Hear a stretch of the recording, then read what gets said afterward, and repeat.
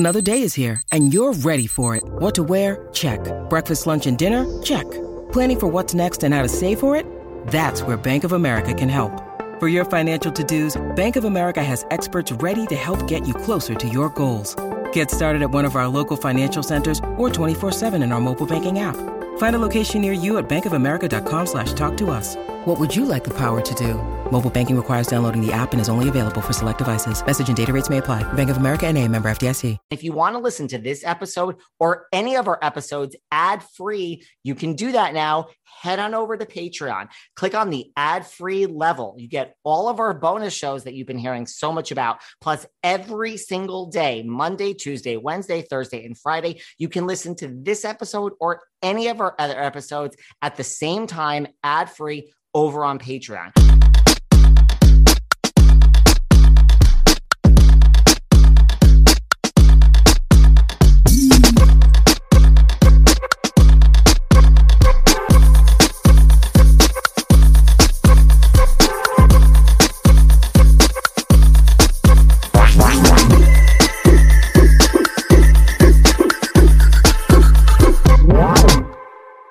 Hey everyone, this is David. Welcome back behind the velvet rope. Let's just get right into it today because we are joined back by the one and only Mr. Mike Hill. What's going on? How are you? I'm amazing, man. What about you? Pretty good. What are you doing today and where are you in the world? I am in my office, my home studio office for my job, BNC. I'm a morning host on BNC, so I'm in LA right now, just hanging out. Well, I was going to say a lot has happened since you were here last. Namely this job with BNC. Tell me all about this job and what Start Your Day is all about and how this came about.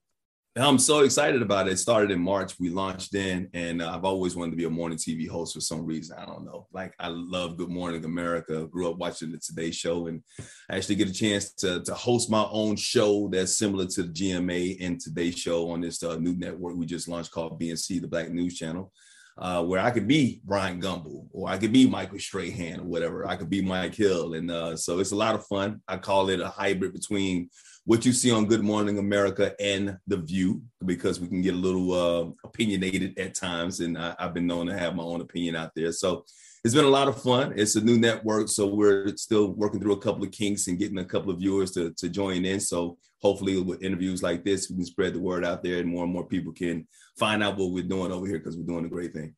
And I know it's like one of the fastest growing like news networks, like geared towards like the Black and brown community, as they say. So how did this whole network come about? Absolutely. It was something that was actually needed. I mean, CNN, MSNBC, they do a great job of, putting the word out, of course, about some of the stories that affect the Black and brown community. But there are a lot of stories that go untold, or you don't get the full story. You may hear some of the, surface stuff. On BNC, we go deeper into it. So we give you a better understanding of what's actually going on. And we don't forget, once everybody else in the media tends to kind of brush over it, say what's going on, we'll do a deeper dive and make sure that we go back and we never forget the story as it continues to unfold, because that's what we continue to do sometimes in the media.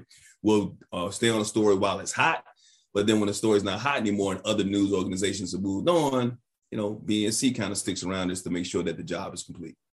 Did you call Brian Gumbel or Michael Strahan, as you reference, and ask for advice before you started this job? No, I don't know Brian. I know Michael Strahan very well. I've been knowing Michael since he played with the New York Giants. So I've been knowing him over 20 years, and I work with him at Fox. I still do Fox Sports too.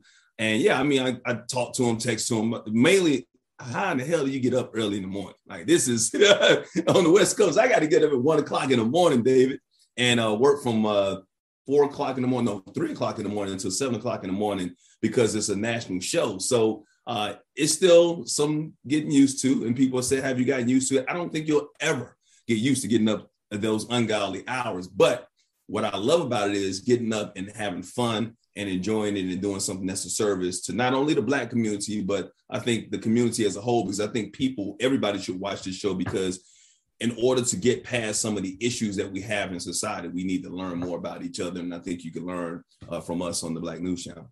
Absolutely. Do you like that it's a little bit of The View mixed in there and you're allowed to have an opinion? I love it. I mean, I think that's the only way I could do it. I can't do straight news. I can't do straight sports. I'm a very opinionated person. I think it's one of the things that's been one of the things that's helped me in my career, but it's also probably one of the things that's kind of held me back because I don't bite my tongue. I say what's on my mind. I'm very vocal. Sometimes I'm a little too opinionated, but no, I don't think I'm too opinionated. I'm maybe a little too transparent. I'll say that.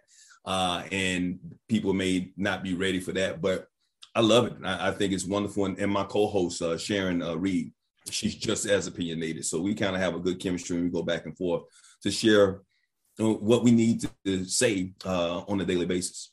Do you force yourself to go to bed really early now? No, I mean, I don't. What's crazy is I've figured out a pattern of what I need to do. Like I basically just woke up about an hour ago after a 3-hour nap. Wow. So I'll wake up at 1 o'clock in the morning, like I said, but I'll probably go to bed around 10:30, 11 o'clock that night. So I get about 2.5, 3 hours of sleep at night. And then I'll do my show. Then I'll maybe, get something to drink or get something to eat, for breakfast or whatever. And then like an hour later, take a nap for about 3 hours. And then maybe take like a 30-minute nap later on in the day. So I kind of figured out a pattern that works out for me. How does handling like the news and these issues, compare to your sports background and when you were just covering sports? Do you like this because it's all encompassing and it, kind of deals with a lot of the issues that the country's facing? Yeah, it's my time. It's what I feel very passionate about. I'll always love sports. I'll always have a toe in the water when it comes to sports. That's just like, to me, almost like a hobby. It's just something I enjoy watching, basketball, football, mainly a little baseball here and there. But I just felt the pull because of everything that was happening in the community last year, especially with the Black Lives Matter movement and everything that was going on with this country. And that has been going on with this country for a long period of time. I felt like it was something that I needed to speak out on. And I was very opinionated even back then, very passionate about it. And having this platform allows me to be able to have a conduit for that passion. I love it. Well, you've also been doing some acting since you were here last. Yeah. You appeared in a play. Mm-hmm. Yeah, Misunderstood in LA. Misunderstood. Mm-hmm. That was misunderstood. Go ahead. I'm sorry. I was going to say, tell me all about that. Misunderstood was great. Great playwright. Jorge Sanchez wrote, a good friend of mine. He's done 3 or 4 plays here in the LA area that's gotten rave reviews. He and Morris Chestnut, who was the executive producer. I think a lot of people know who Morris Chestnut is.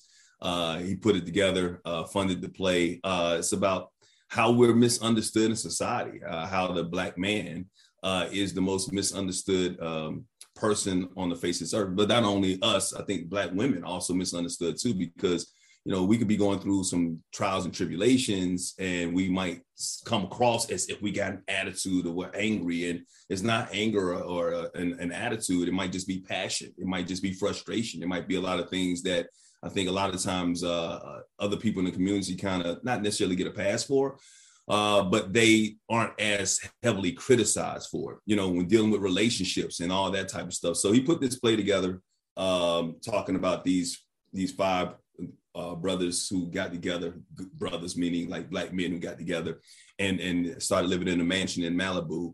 And you started finding out different aspects about their lives, about how they misunderstood in certain ways, the dating patterns of who they date and when they date, if they play around, if they're out of a job, if they are a Black Republican or whatever. And then one of them has a really deep secret that he's never told anybody about. But my role, I play a barber and I own a barbershop and I play Rev. And I'm the person that when you go into a barbershop or to a bar, usually the bartender or the barber is the person that you go into your community to get that advice from. Yeah. So I was the guy that had that sage old advice when people would come and give me questions and I would give them advice. But I realized that I was also misunderstood. I was misunderstanding a lot of people as well, because even though I was giving advice, Rev still had a lot he needed to learn as well. So it was a great play. We had 6 shows. All of them were sold out, rave reviews, and maybe one day we'll take it on the road. That would be amazing. Do you think, like with everything that's happened in the world, like, do you think a lot of these misunderstandings, has the needle moved, do you think? I think people in society have learned a little bit more about Black and brown people, and there's a little bit more sympathy. There can never be empathy, obviously, because, certain people, I'm sorry. Oh, it's okay. That's my wife. That's Cynthia. If you'd like to call her and have her join us, Mike, I'm not going to argue with that. You know what? I'll see. Because sometimes I'll call if I call her and she ain't ready for camera, then I could be misunderstood. Let's just say it that way. Exactly. it could be a misunderstanding. But so I think so. I think a little bit people have become a little bit more sympathetic with the plight. They see what's going on, obviously, with the George Floyd situation that happened last year, where everybody saw when it came to police brutality or the system itself. And so that was a big win, but there's still a lot of progress that needs to be made. So one of the things, like I said, when it comes to BNC, is like we show that sympathy or we show that courage in the beginning when it's hot, but what happens when it goes away? We can't allow it to go back to normal. So that is our plight right now, to make sure it doesn't go back to normal and that we continue to show the progress that we need until the equality is gotten. That makes a lot of sense to me too. Well, you're also now acting as Judge Earl Johnson. You have a current project. Tell me about Judge Earl Johnson. Judge Earl Johnson, I call him no good Marshall, not Thurgood Marshall, but no good Marshall. He is a judge who is really corrupt. I'm in this show called Foster Law, where I don't want to get too much away, but I have a family member who's in a life of crime, and I'm really corrupt. I'm a person that uses his power in law enforcement or in the criminal justice system to get the things that he wants to get done. A lot of times it has to do with himself or for his family. And so I play this judge, and it's a great show. We shot 7 episodes, and I was a recurring character in one of them. And my character continued to grow throughout. So it was the first time I had ever done something like that, where I was in an acting role not on stage, where I played somebody other than myself. It was a lot of fun to be able to get into that character, actually from going from BNC to doing that. And it was a lot of work and a lot of hours where I didn't sleep a lot, but it was just something that I got a taste for. And now it's just something I really want to pursue even more. Was this always in you? Like, was it always a goal to do acting, or did this just kind of all fall into your lap? Yeah, the reason I'm doing broadcasting is because I wanted to do acting. When I was a youngster, when I was a kid, I wanted to be an actor. But I felt like, okay, like going into broadcasting would be something that would be a little bit more stable for me. So I kind of got into broadcasting, got into sports in particular, because I was playing sports or whatever, and I was passionate about that. So it just kind of worked out where I had a really good career, and I still have a good career in broadcasting. Over 26 years, it's still going strong. But it was something I was always hungry about. I would go to the movies. I still go to the movies today, and I'll share a secret with you. And I would get emotional just looking at the actors on the screen and knowing that that's what I'm supposed to be doing. So there is a pull that I have when it comes to the theatrical world that I am now starting to listen to and starting to pursue and go after. And so it's been good. It's been a nice ride. It's been even just doing the auditions, maybe not even getting the call back or getting a call back and getting excited about it and not getting it or whatever. All that's been a good process, and it's been a good experience for me, but I feel that pull, and I'm starting to feed that hunger that I've had for so many years. That's good. Is there like a dream collab? Like if you could act alongside any one or two people, like who's on your wish list? Like the sky's the limit.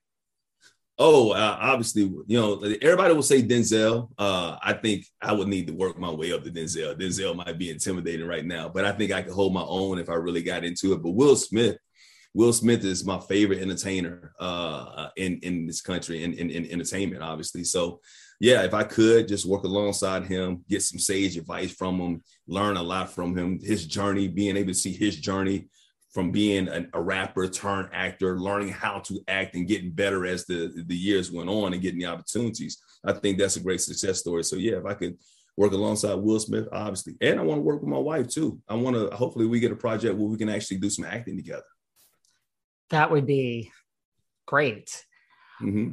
Well, Mental Health Day passed a while, in the near past. And I know that was World Mental Health Day. And I know, listening to you talk about misunderstood and kind of like what that stands for. I mean, when you were talking, I'm like, you sound perfect for this role. A bunch of people on a journey and kind of coming to terms with like their own story. So I know like World Mental Health Day was special for you because you kind of went through your own struggles, as was spoken about in your book, Open Mic. Mm. I think the last time you were here and we talked about your book, which is great. I didn't don't think I realized like how, I mean, I realized it was very cathartic for you, but I don't think I realized how cathartic, because I've been doing a deep dive onto your Instagram, and I saw that you said basically, if you didn't write this book, like you wouldn't be here, period, the end. Right.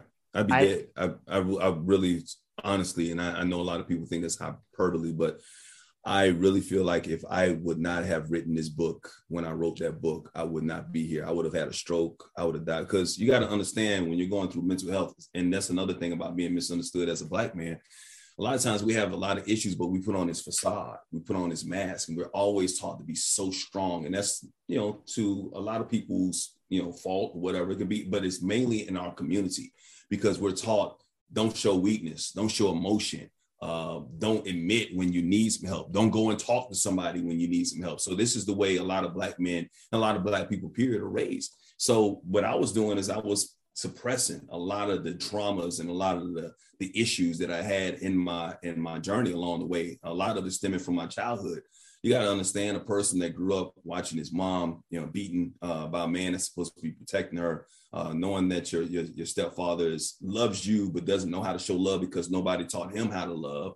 The things I went through in my marriages, the people I saw killed, including my best friend, just all that. That's abuse, and that's trauma that if you don't talk to somebody, you don't deal with it. So over a period of time, I started diving into work a little bit more.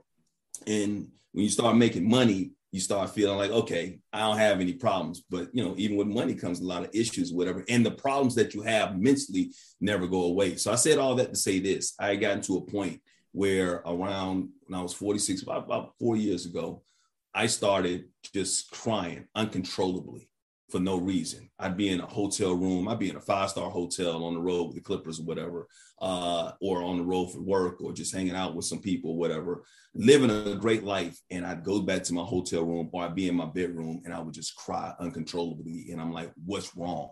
Why am I crying? Something would just like pop up on television. I see a picture of my grandmother. I'd see something that reminded me of my childhood, and I had to let it out. And that was all trauma. And unbeknownst to me, I didn't realize that all this stuff that was inside of me was eating me up alive. And it was leading to a lot of health issues that was starting to grow. And I'm not going to go too far into that, but it was starting to deal with that, dealing with the health issues. So once there's this voice that told me that you need to write this book, because I've been putting it off for so long. And once I started writing the book, all that trauma and all that pain and all that hurt started being released. And all those tears that I was crying started, dissipating, decreasing, I should say, a little bit more. And so I really feel like if I had not released that pressure that was inside of me, then it was going to eventually take me out. Wow. As you were writing this book, like, were you shocked at like what was there and what was suppressed? Like, or did you kind of knew there was a lot of stuff, or just the more you dove deep, the more you were like, holy shit. Yeah, man. It was like I knew it was there. I didn't know it was affecting me. I didn't know it was hurting me, man. I mean, like, to this day, I feel like there are things that, it's like you can dig out certain things, aspects, like a cancer. So you can go in there and they have that treatment, but it's like if you don't treat it with mental health therapy, that cancer can grow back. So even though I went in there and that book was my surgery to cut out certain things, I had to have therapy afterwards in order to make sure that there was like my radiation, so to speak, to make sure that it wouldn't grow back and I could actually kill it. So, yeah, I mean, I would write something, did an outline of my life, and I'm like, wow. And then the light started going off. And that's why I put the book out, because I wasn't going to put the book out at first. When the light started going off and I realized this is the reason why this happened. This is the reason why this is affecting my life. This is the reason why I couldn't maintain a good, healthy relationship. This is the reason why I don't love myself, is because of all these types of things. And I knew they existed. These times in my life existed, but I had put them so deep down inside of my memory that I forgot about them. And then once I started uncovering it, I realized that those memories and those traumas were still very much alive, and they were affecting me, and they were eating at my soul. But once I started uncovering and digging them out and dealing with it, I was able to be a much better person. Now I feel lighter. I feel happier. I feel brighter. I feel like I can conquer the world because I've dealt with the issues that's been on the inside of me. Yeah. Was there one point, like, do you remember, because like it's a process, but like, do you remember when you kind of turned the corner? You know, like, is it easy to look back and just say like, oh my God, like so many years? Like, I don't know, like, is there one thing that was just like, that was the day or the week or I mean, of course it's a continual process, but where you're just like, wow, I get it. I think I was, before Cynthia, I was dealing, I was hanging out. I had a good time. I was dating. It was this, and I never said this to anybody before, but, since you asked the question, I was dealing with this one lady who I liked that I couldn't admit that I really liked a lot, and Cynthia knows about her, but I couldn't admit it because she wasn't giving me everything that I'm used to getting, if you know what I'm saying. She wasn't like buying into my bullshit. You know what I mean? I was this guy that was, like I said, put out this facade or whatever. And even though at that time I was dealing with it and I was crying all the time, whatever, I couldn't admit it. And so when she did something to me, I remember being in the car with her and I got mad for some reason. I left her and another friend of mine and I left. And she said, no, come back. I want to talk to you. And I was sitting in the car with her when I sit there and I'm like talking to her. And I said something like, I said, I think I'm starting to really like you. I think I'm starting to love you. And she said, you don't love me, blah, blah, blah. She said, stop playing. She's like, just be real. Be who you are. Dude. She's like, you want to cry? Just go ahead and cry. And I'm thinking, okay, well, I can cry because I really feel like crying and I can be myself in front of this girl. This woman is going to let me be myself. So a tear started coming out of my eye and it was genuine because there have been times in the past I've been such an ass, such a this player, such this guy back in the day that I would do anything I needed to do to get a woman. And that meant shed a tear. Because remember, I used to act and I know how to act. So if a tear needed to come out, if that was going to be what it took for me to get that's the stuff. I don't know how far I can go. You can go as far as you want, just because I'm a gay man. Trust me, I like how it works. Okay. Well, let's just go like just the fuck. Let me say if that was what I was going to do, whatever it took. All right. But this time with her in this car, I felt like, man, I can be myself. And this ain't even about having sex with this woman. This is about me just showing and expressing my love for her or whatever, how I felt for her. So I did it, cried. She looked and she gave me a hug. And I'm thinking, okay, well, I'm finally able to be myself. I went home and that girl went back in that house with my friend and told her and started laughing at me and said that, oh, he cried, girl. I got him to cry and all that. They called one of my best friends. One of my best friends, a man, called me. It's like, bro, what's wrong with you? You okay? You crying? What? Are you okay? Like something was wrong with me. And I remember the emotions that came over my body at that particular time. And it took me back to the first time I ever told a woman I loved her. And I felt that same sincerity, that same, I can be vulnerable with this girl when I was 15 years old. And I remember her reaction. And I remember how that made me feel. And I remember how that made me go into the shell for over 30 some years. And I felt that same pain. But this time, instead of using that pain as that facade or that barrier or that defense mechanism for not wanting to fall in love with anybody, for protecting myself against emotions and never really, falling for anybody and allowing that to hurt me, I said, you know what? I can't do that again. I got to deal with this. And then that's when I really started writing the book in earnest because I felt the same thing. I said, this is a pattern. This is something that made me, the light went off to make me realize this is the reason why I hurt women. This is the reason why I tell lies to women. This is the reason why I cheated before. All these things came out. So you asked a question that nobody's ever asked before. And that is the reason why I think my life started turning around when it came to relationships with women, because I realized something that affected me 30 years ago was still affecting me. And if I allowed that moment a couple of years ago to do that, I would not be with Cynthia. I probably wouldn't be here with you today because, like I said, I would have died. And I definitely wouldn't have been in a good, stable, solid relationship with anybody because I would have still been that little hurt boy from 15 years old. Right. And you realize like everything in between was like the same patterns of just trying to cover it up and just, push the pain down. And, the way to not deal with pain is to act like the biggest player out there. Right. I mean, that's That's the way to do it. That was my defense mechanism, because, and then through therapy, I learned that I started messing around because I always felt like I was inadequate. I felt like I wasn't enough. So what could I do to help some people go to drugs, some people go to alcohol or whatever. My drug was women, and women made me feel better about myself, because I felt like, oh, as long as you're showing me and telling me how much you care about me, you love me and want to have sex with me and all that type of stuff, that was the drug that kind of suppressed my pain. So, but once again, being mature enough and growing, I guess there was some growth, made me realize I need to deal with this instead of just allowing it to consume me. And a lot of times I think it's almost like self-sabotage. Like if you don't love yourself, it's like you want to ruin this relationship subconsciously because you don't think you deserve love, and cheating on someone is one way certainly to do that with most people. Right. And that's exactly right. Because I didn't love myself. And so when people used to always say, Mike, I remember when I first came out and I was on the show and I got dragged for it a little bit on the internet. When I told my daughter, I was like, I was never in love with her mom. I was never in love with my ex-wives because I couldn't fall in love with myself. So I'm being honest about it. Doesn't mean I don't love them. I care. Empathize was there. But there's a difference between loving and being in love.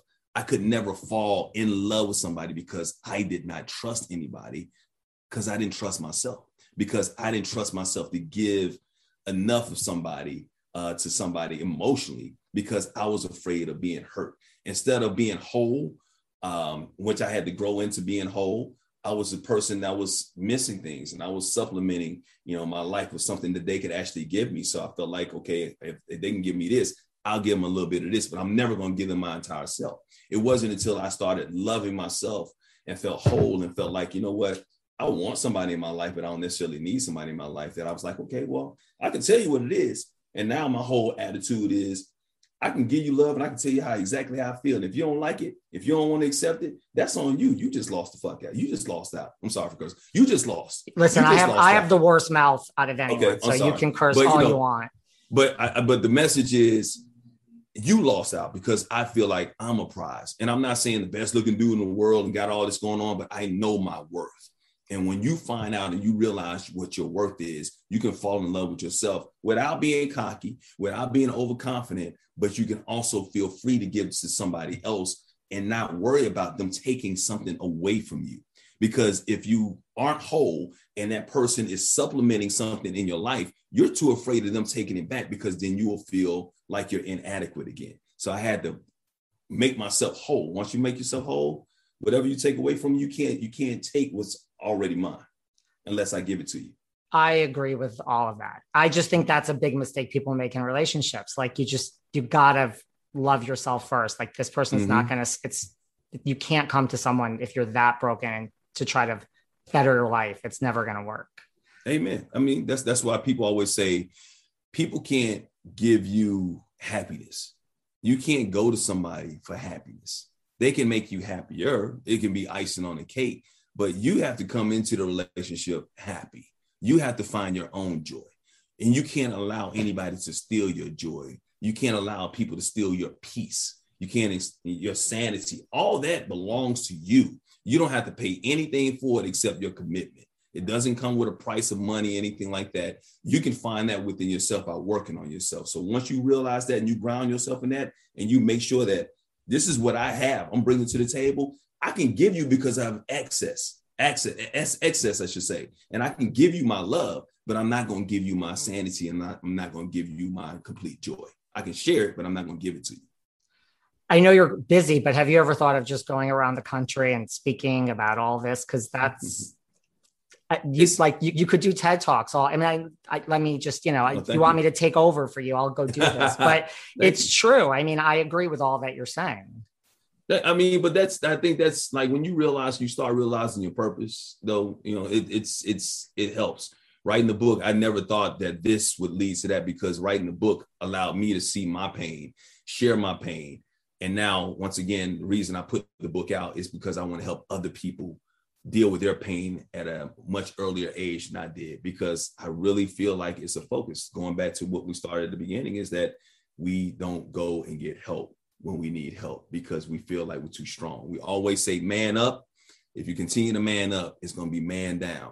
And I mean, man, 6 feet down eventually, because it's literally going to kill you. I'll admit it. As important it is for me to eat healthy and put the right nutrients into my body and hydrate, I'm really not great at it. I'm always on the go. I'm never making that a priority, and I'm always hungry. This was a real problem until I discovered 310 Nutrition. I love 310 Nutrition's water hydrators. You just add them to water and they make your water taste so much better. They also have refreshing lemonade mixes. My personal favorite, they're all-in-one shakes. I love their caramel sundae, their vanilla cake, the shamrock cream. I drink one of these shakes and it totally satisfies my hunger. They're low in fat and low carbs, which I love. They also satisfy my carb craving. But don't take my word for it. Right now, 310 is celebrating a new year of goals with code Velvet Rope and giving our listeners 50% off, up to $100 off your first order. With so many sample packs, new products, it's really fun and it's easy to put together an order or start a subscription on products you know you'll use. Go to 310nutrition.com and use the code Velvet Rope right now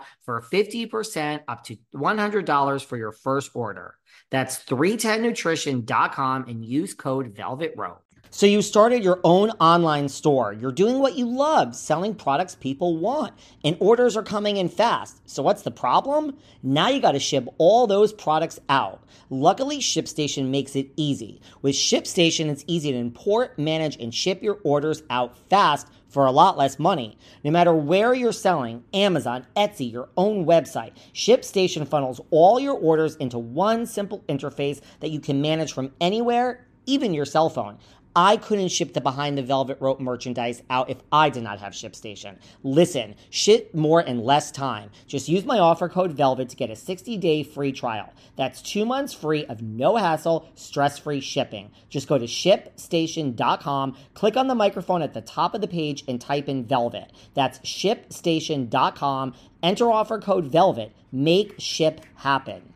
If you're anything like me, you have so much going on and your to-do list just keeps growing by the day, the hour, the minute. This year, put yourself first with the help of Dipsea. Dipsea Stories is an app full of sexy audio stories. No matter what you're into or what turns you on, Dipsea helps bring the stories to life. Anytime, anywhere. Close your eyes and let yourself get lost. Lost in a world where only good things happen and pleasure is your only priority. Explore your fantasies in a safe, shame-free way. There are hundreds of stories to choose from, and they release new content every week. So hey, you never get bored. Variety really is the spice of life. For listeners of this show, Dipsea's offering an extended 30-day free trial when you go to dipseastories.com/velvet. That's 30 days of full access for free when you go to DIPSEA stories.com/velvet. dipseastories.com/velvet.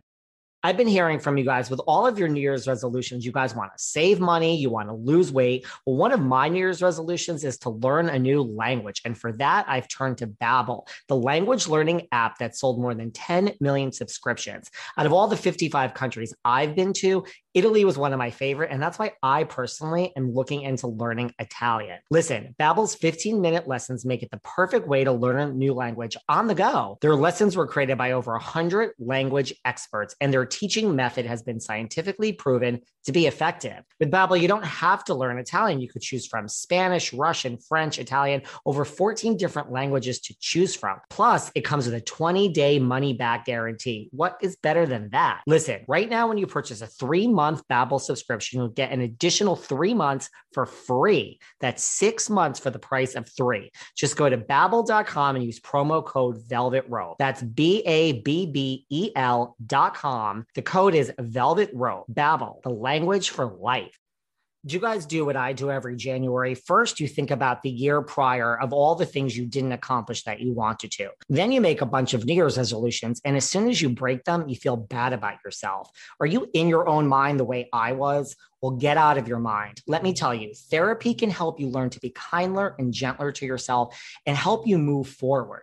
I have to tell you guys about Talkspace. Talkspace has been a miracle for me. First of all, they match you with a licensed therapist that you can connect with not only from your computer, but from your phone, anywhere on the go. I also love that Talkspace focuses on your schedule. They fit your schedule, not the other way around. With live chat, video, and audio sessions, you could easily fit mental health into your daily routine. I also love that your information is extremely private and it's just between you and your therapist. Listen, Talkspace can help you with anything: anxiety, depression, self-doubt. Make your mental health more than just another New Year's resolution with Talkspace. Visit Talkspace.com and get $100 off your first month when you use promo code VELVET at signup. That's $100 off at Talkspace.com, promo code VELVET.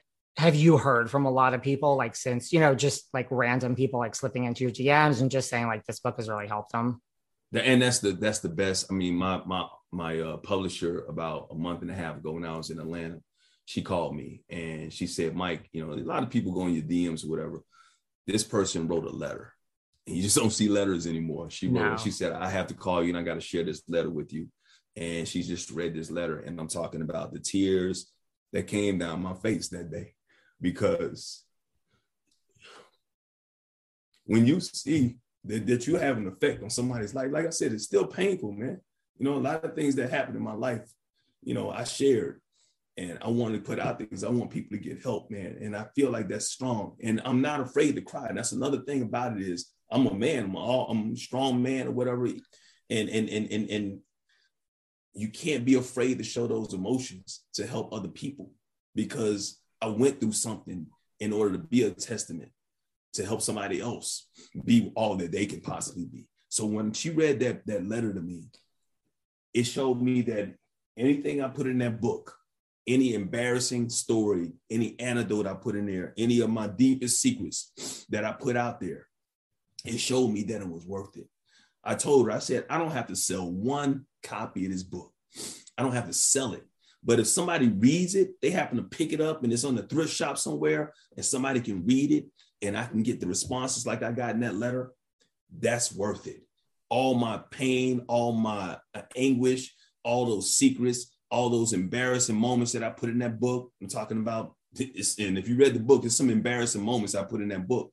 It was all worth it because I know that's why God put me on this earth. So you talk about TED Talks and being a speaker, I'm an advocate for that because we all go through something. And if you see me as somebody that is in the spotlight, or I'm not a big celebrity, anything like that, but somebody who has a platform and you think my life is perfect. Okay, yeah, the lights are on, makeup and all that type of stuff. Everything looks good, but you got to know my background. And I think everybody should figure out what their background is and deal with the pain that comes with that background in order for their future to be a little brighter. Yeah, absolutely. What did this particular letter say? Like, why was this so? She just said that, and she was talking about her son and she was talking about how, a lot of people had given up on him and how he had gone through this and all that, but it made her realize that he needed to have this book in order to make himself grow better. So she gave the son the book and then it changed his life. It changed his mind. It changed his thought process because he looked at, somebody that you never know who likes you. You never know who puts you on a pedestal. You never know who kind of looks at you as not necessarily a role model, but somebody who wants to emulate you. And when they see you and they think that, okay, Mike didn't understand my pain, but when they see that you've gone through some of the things that they're going through right now, it makes them feel like they're not alone. And so she was just talking about that and how it helped him. And she was thankful for that and all that type of stuff. And it goes along with people in my DMs and saying how good the book is. And, some people take some of the stories of me cheating and all that type of stuff and trying I don't care. That's fine. I put that out there myself. Nobody ever found out about any cheating in my past from, the show. It wasn't like this deep dive that they did. It wasn't like one of the housewives came up to me and said, well, I heard you did this. None of that.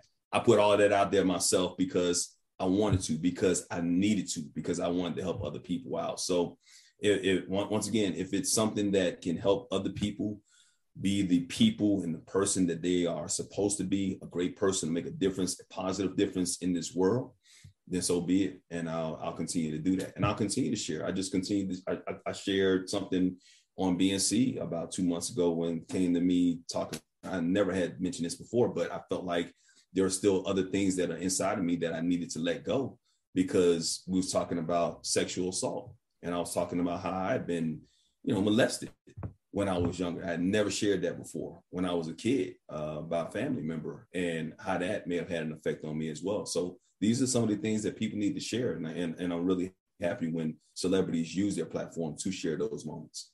Totally. Mm-hmm. Well, switching gears, World Mental Health Day was also your 1-year anniversary. Mm-hmm.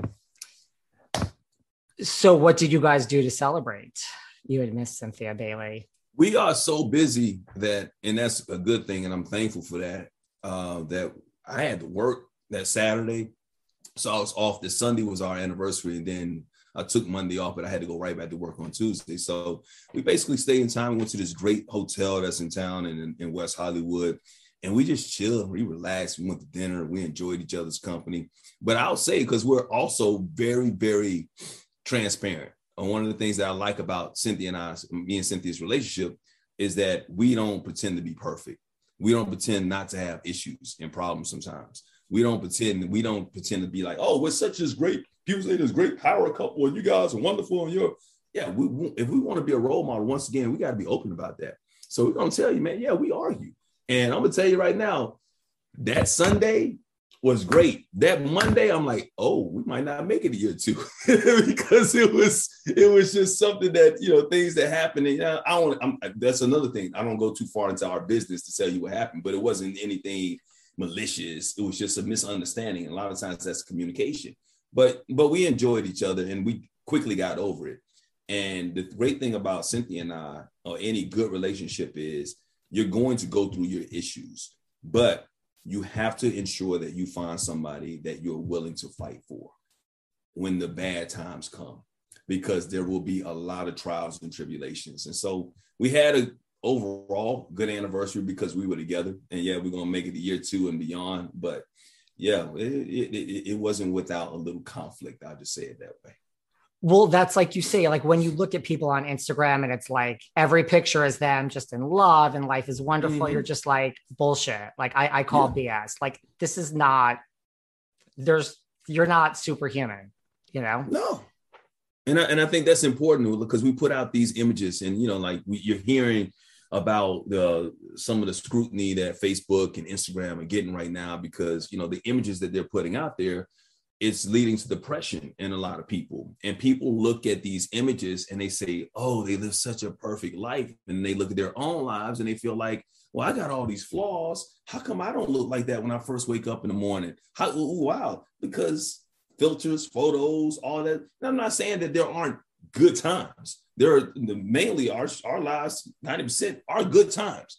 But I think it's important to also point out some of the bad times. You don't have to go deep into it. Like I just said, I had an argument with my wife the day after our anniversary. I don't have to tell you what the argument was about, but I need to let people know that we don't live a perfect life and we don't live in a utopia.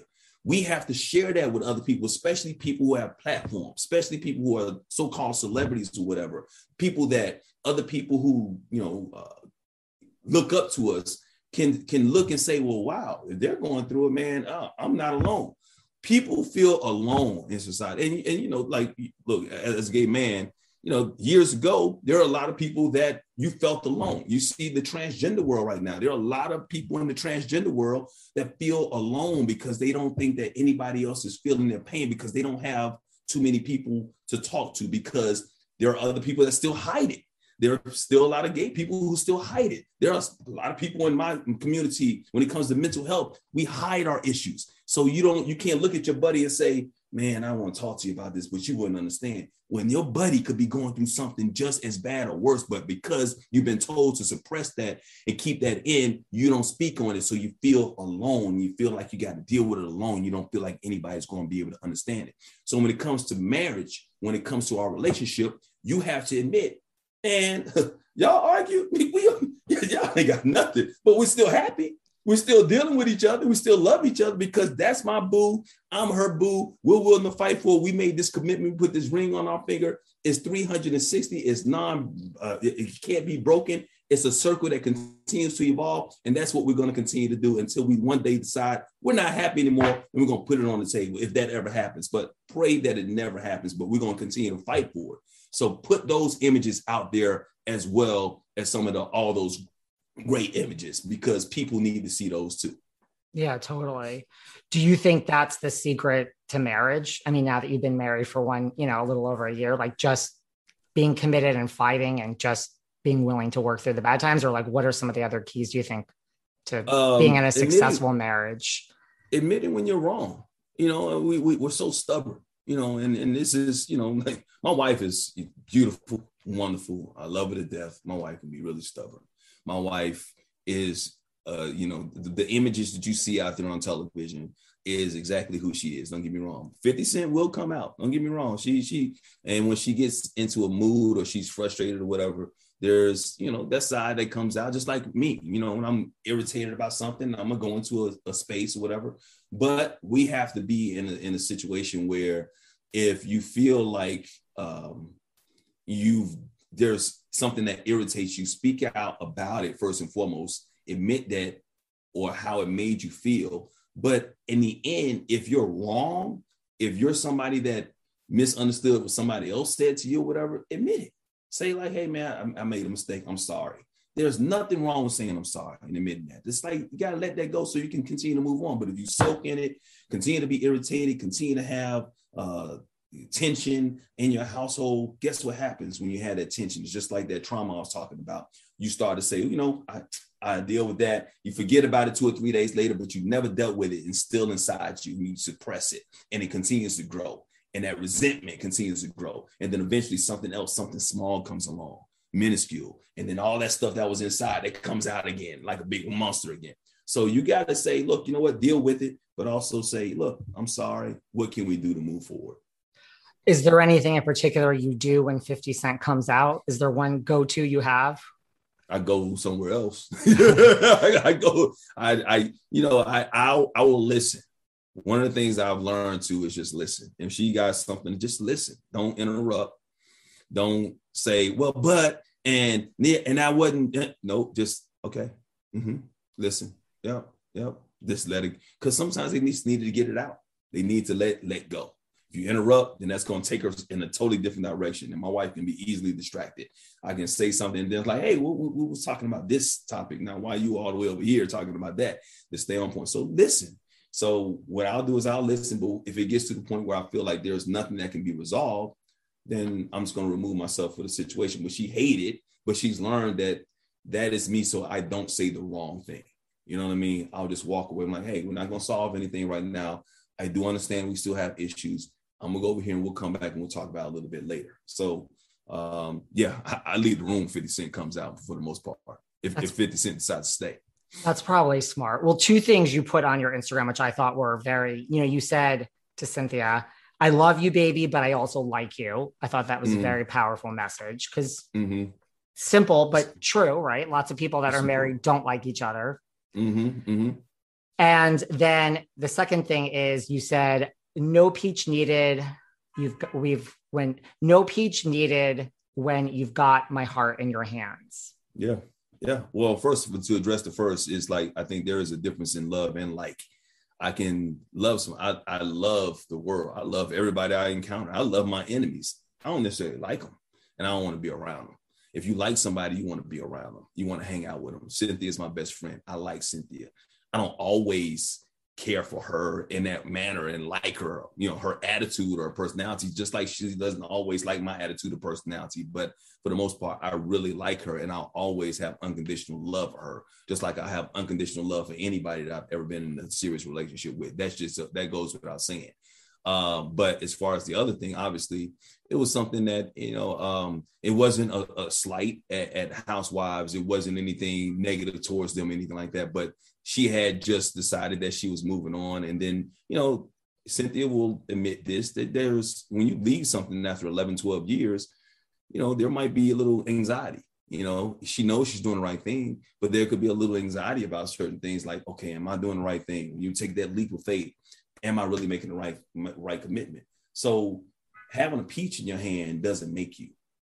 It didn't make her before she started having a peach. One thing that I love about Cynthia is that Housewives did not make her who she is. People knew who Cynthia Bailey was long before the Housewives. She enhanced the show, and the show obviously enhanced her profile a little bit more and gave her more of a platform to be the person. But I just think that the next 15, 20, 25 years of her life professionally is going to blossom now without the show. And so if there was any anxiety of feeling like, okay, man, did I do the right thing by not holding on to that peach? I'm letting her know you don't need that peach.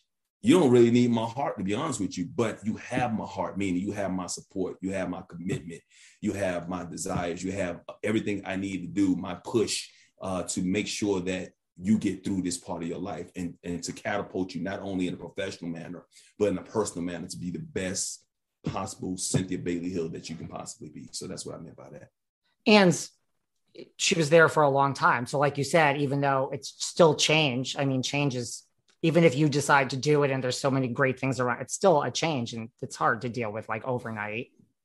It was hard for me. And the same thing, I'm constantly going through a transition, and it was to go from being a sportscaster, a successful sportscaster too, being at ESPN, still being at Fox Sports, and could have pursued it even more and done. I was like, you know what? It's time for me to make a transition because my heart is telling me and my mindset is telling me that this is where I'm needed now. This is where I'm more passionate. So that's why I got into news hosting and wanted to do more acting or whatever and stuff like that. So yeah, it is tough, but at the same time, you look back and like, oh man, I was doing all right over there. Life was really good. I was making a lot of money over here. The money, I got to dip down in order to go back up because I got to prove myself again. But in the end, trust God, knowing that you're doing the right thing, trust your heart and trust your gut and your instincts, and the money will come, and the success, the fame, the glory, and everything will come because you're on the path that you're intended to be. It will. Is any part of you, like, are you sad? And is any part of you, you know, you would have done what Cynthia wanted, I'm sure, because you're a supportive husband, but is any part of you like secretly, you know, relieved? It's a lot of stress to be on these shows, as you know. I like you said, whatever Cynthia wanted to do, then I'm down for it, and I completely support her. No, I didn't. I know people have been asking her, did I have anything to do with it? Nope, not at all. And I told her from the start, because one thing I will share with you is that Cynthia's like, what is this? You know, sometimes that can mess up your relationship, and we've seen how it messes up relationships, and I don't want that to happen. So she was willing to, I said, baby, don't worry about us because we got us. We're going to give them what they want, what they need, but at the same time, we're not going to give them everything because we have a bubble that we don't let that many people in. So just because it's a reality show doesn't mean that you're going to go deep into our deepest secrets and we're going to give them that. And I'm not going to do stupid stuff. We're not going to do stupid stuff to give them ammunition to come at us. You know what I mean? That's the key for it. So that had nothing to do with it. But there were times when it was stressful on her. And when it's stressful on her, obviously you as a family member, her husband, to be exact, would feel that stress that she felt. And I don't want her to go through that. I don't want her to go through that stress, that pain, and arguing for no reason for somebody. Like, why am I even beefing with this person? And I ain't doing anything wrong. You know what I mean? Why is she coming at me? And why is it, you know? So yeah, there are parts of you that's like a little relieved, but I'm more excited because I know the possibilities for Cynthia when she commits to it. And she is committed to it. Right now, she's out doing Access Hollywood. When she's doing that and she's doing E and she's doing everything else and all that and all the hosting opportunities and acting opportunities, I'm excited because I know that she is only going to catapult and grow from here and become an even bigger star than she is.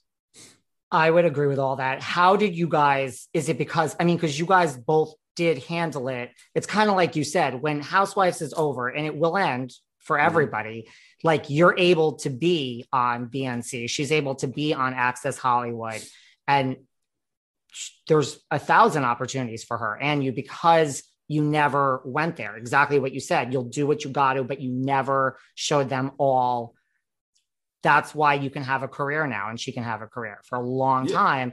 Are you shocked that not everybody, most people don't realize that?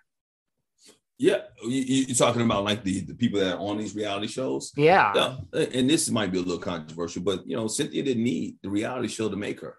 There are a lot of people that are, and I'm not saying any names, but there are a lot of people that their identity is the reality show. People know who they are because of the reality show. So they need to do certain things. And I ain't saying sell their soul because it might be exactly who they are, but they need to do that in order to stay employed in a sense, right? Cynthia has never had to do that. I've always said that the thing I admire the most about her, even when I met her on Steve Harvey's show, because when they asked me to come on there just to play the game, and they said, hey, would you go on there and meet one of the Real Housewives of Atlanta? I was like, which one?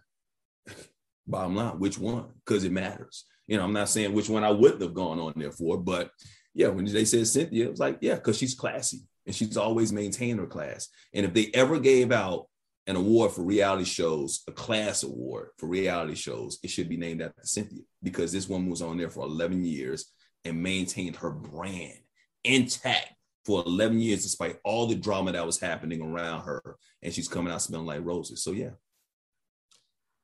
You can also give a class on that too in your spare time, because I agree. Most people are known because they're on the show, and it's just, you then can't get a job afterwards. I mean, Housewives will end at some point. Like, everything comes to an end. Mm-hmm. So, but that's why I was telling her she needed to parlay that. I told her one thing I will say is, I said, because of that, everybody has an expiration date. I had an expiration date at ESPN. I could be at the worldwide, the best sports network there is, right? And sooner or later, I'm like, I need to start thinking about my exit strategy. How am I going to take that next step? When am I going to step into? Because one day they're going to come to me and say, hey, Mike, it's been great. Thank you for your service, but it's time for, we're going to go in a different direction. So before they do that, how can I set myself up to ensure that I have a smooth transition over here? So I'm not necessarily get you before you get me, but I'm already going to be prepared for if that day happens. And hopefully I will put myself in a position that I can make that move before you even start thinking about it. I agree with that. Mm-hmm. And since you are controversial and outspoken sometimes, you don't want to give us any names of who you didn't want to date on the Steve Harvey show, or who you think has gotten messy on the Housewives over the years?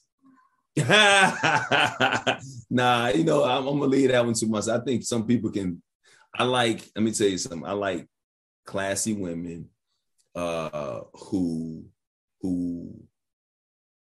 are about their business, that love each other. You don't have to call each other bitches and hoes. And I understand that you have misunderstandings and disagreements sometimes. You ain't got to snatch nobody's wig off. You ain't got to do any of that type of stuff.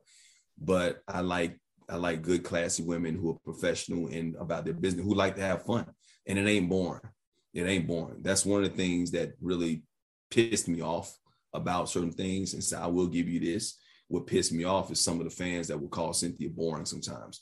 And I'm like, there's a representation of all of us. Why is it that she, as a Black woman, had to go on there and cuss somebody out or be overly sexual, or nothing wrong with it, don't get me wrong, or pull somebody's wig, or sleep with somebody's husband, or call somebody out for sleeping with somebody else's husband? Why is that considered fun, exciting? And I understand that reality shows need to be a little dramatic, but what's wrong with somebody showing class, grace, and having fun, and being the conduit between this side and that side right there? Because somebody like Cynthia is needed in these reality shows. So, I think she's going to be missed when you start seeing the seasons afterwards.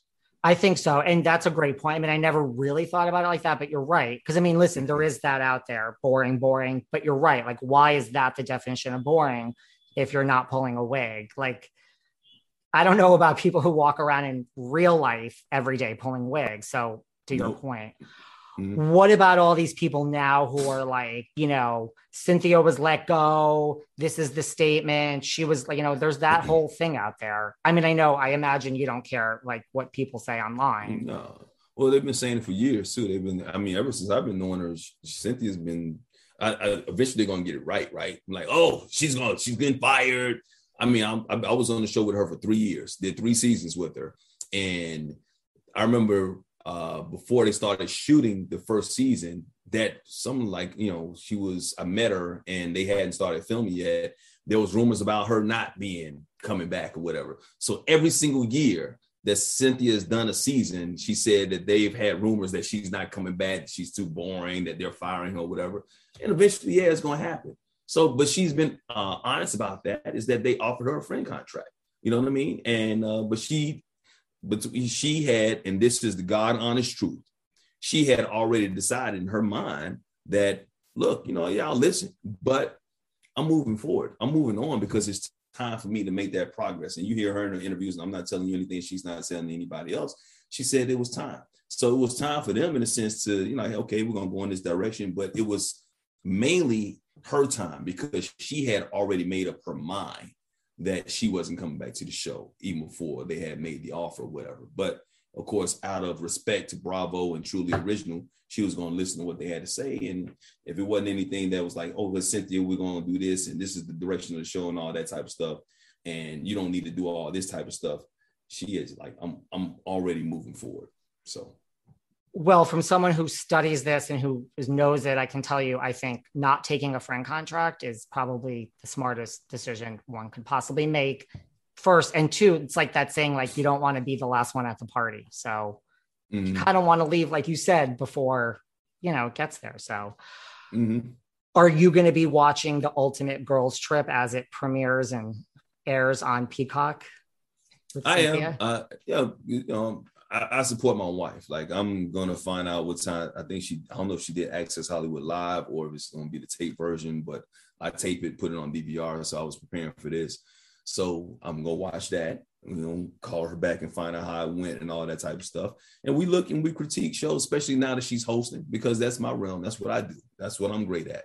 And so now that she's doing that and she's doing getting opportunities with Access Hollywood and she's going to be doing a couple more days on E-Pop Daily or whatever, giving her points and tips and all that type of stuff so that she can make that transition. So yeah, whatever she's on, I'm gonna watch. I already saw the first episode. As a matter of fact, they send the screener episode or whatever. So you're gonna see her in a different light.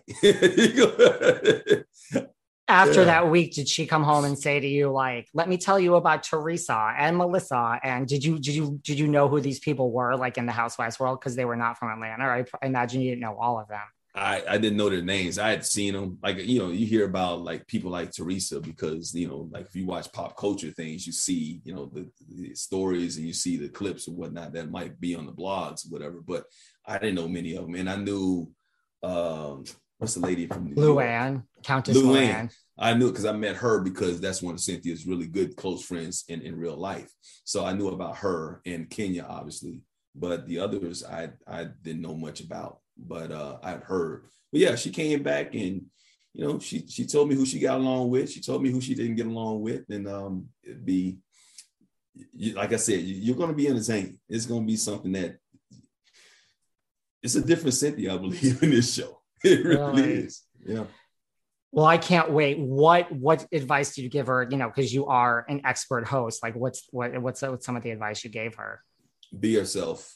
Don't get caught up in trying to be a host. So I can give you tips on being a host, but stop being a host. Be Cynthia. There's only one Cynthia. Be fun, be loose, have fun. Don't try and be perfect. I think people that try and be perfect and sit there as a host and do that, that's boring. That sounds fake. Just be yourself. Do a good. Like, I love your casual interviewing style. Like, it makes me feel comfortable when I can talk to you as a person instead of like you're like. So when you and Cynthia got together, just be you. So she's got a good smile. She's not nervous. She's uber confident. And the only thing I tell Cynthia to do is, like, both of us are really long-winded. But as a host, you can't be long-winded. You got to allow the other person to talk. So, she's doing a good job. She's doing a really good job. And whatever I can do to help her out, I'm definitely going to be there for her. I think she's meant for it. Final two questions. What's up with you guys? We have Lake Bailey and, there's no reason to be in Atlanta now these days. You're both working. I mean, are we going to see like a goodbye to Atlanta permanently? Are we going to put Lake Bailey on the market? And no, I think Lake Bailey is something that's special. That I think we want to acquire real estate. That's the thing. It's like people keep saying, oh, you're going to sell. No, man, it's real estate. Well, I'm not going to get rid of, that's money. That's financial and that's future wealth. generational wealth that you can pass down. So you can't get more land. So hopefully the land continues to grow. So we're going to keep Lake Bailey. Might not live in it, but we're going to keep it. And I'm going to keep this house right here. I might not live in it. We're about to buy another house. I'm not going to say where, but it's going to be one in LA, and it's probably going to be one in Atlanta too, and maybe somewhere else. So we're going to continue to expand, not sell the houses. We're going to continue to buy houses. That's what we want to do. I love it. Final two questions, I promise. Well, you guys are in LA. So if Cynthia came to you for whatever reason and said, listen, we need to sit down and have a conversation. I just got a call from Andy Cohen. They want me to join the Real Housewives of Beverly Hills. What would you say?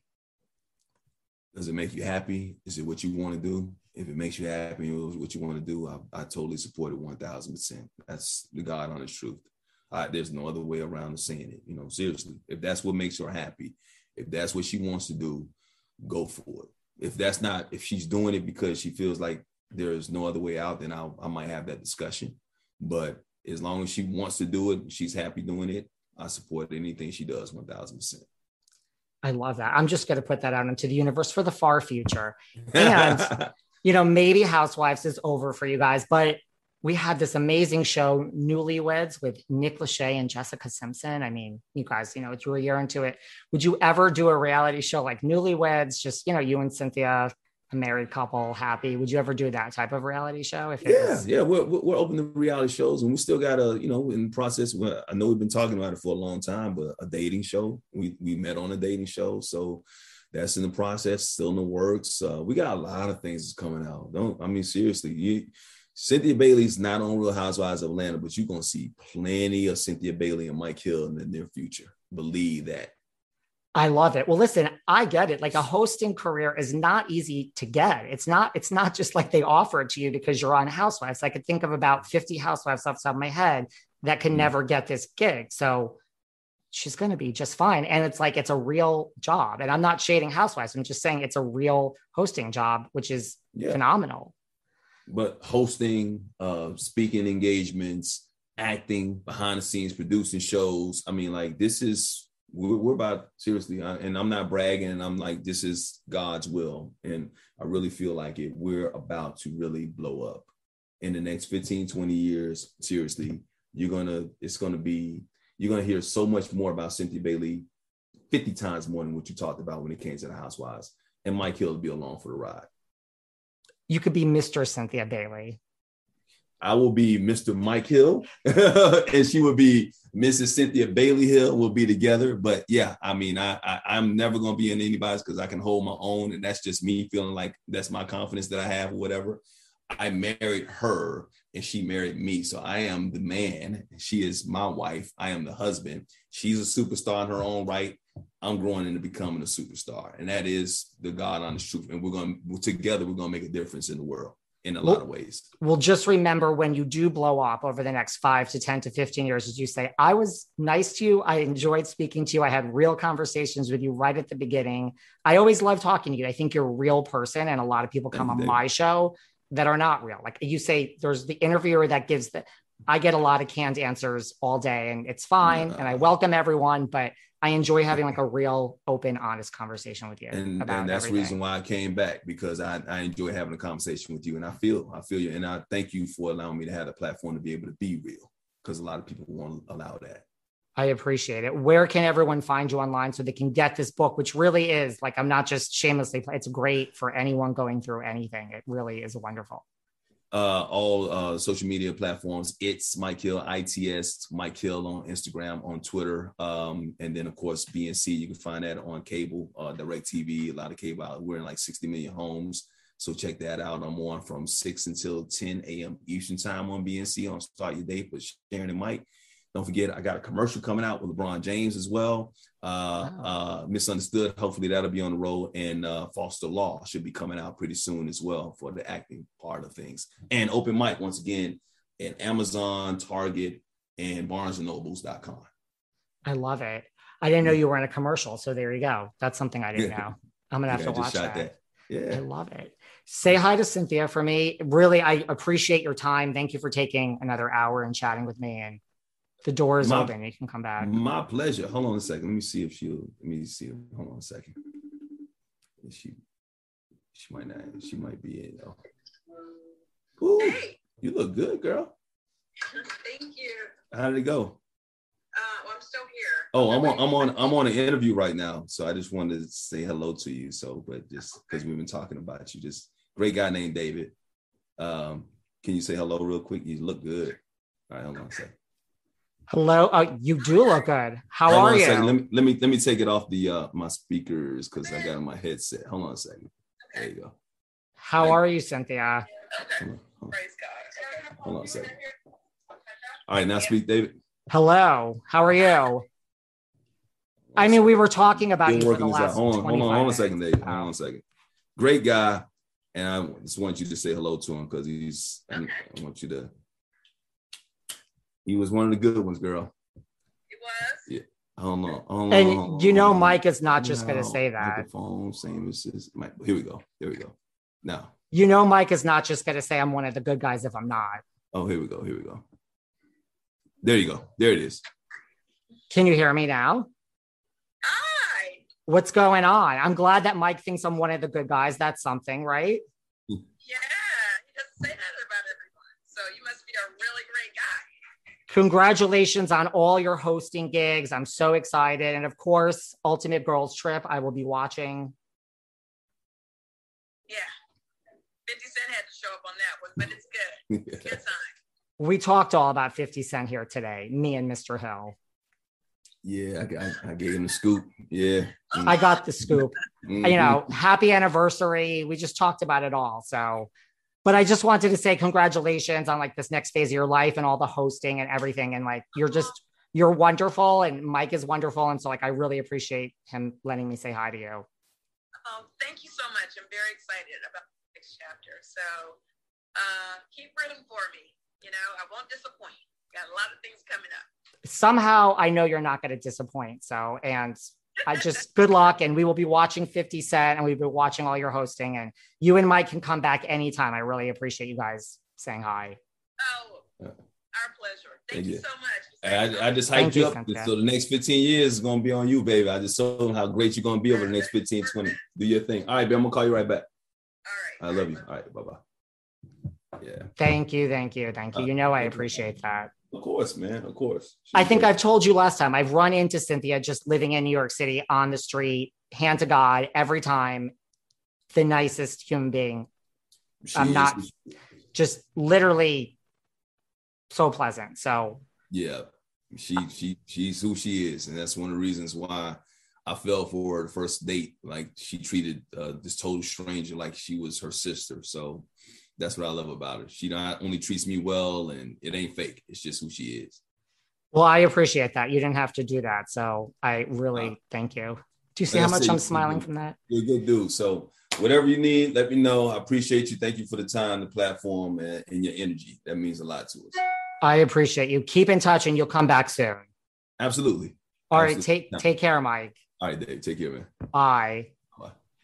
Thanks for listening to yet another episode of Behind the Velvet Rope. Because without you listeners, I would just be a crazy person with voices in my head. And if you like what you hear, subscribe on Apple Podcasts under Behind the Velvet Rope.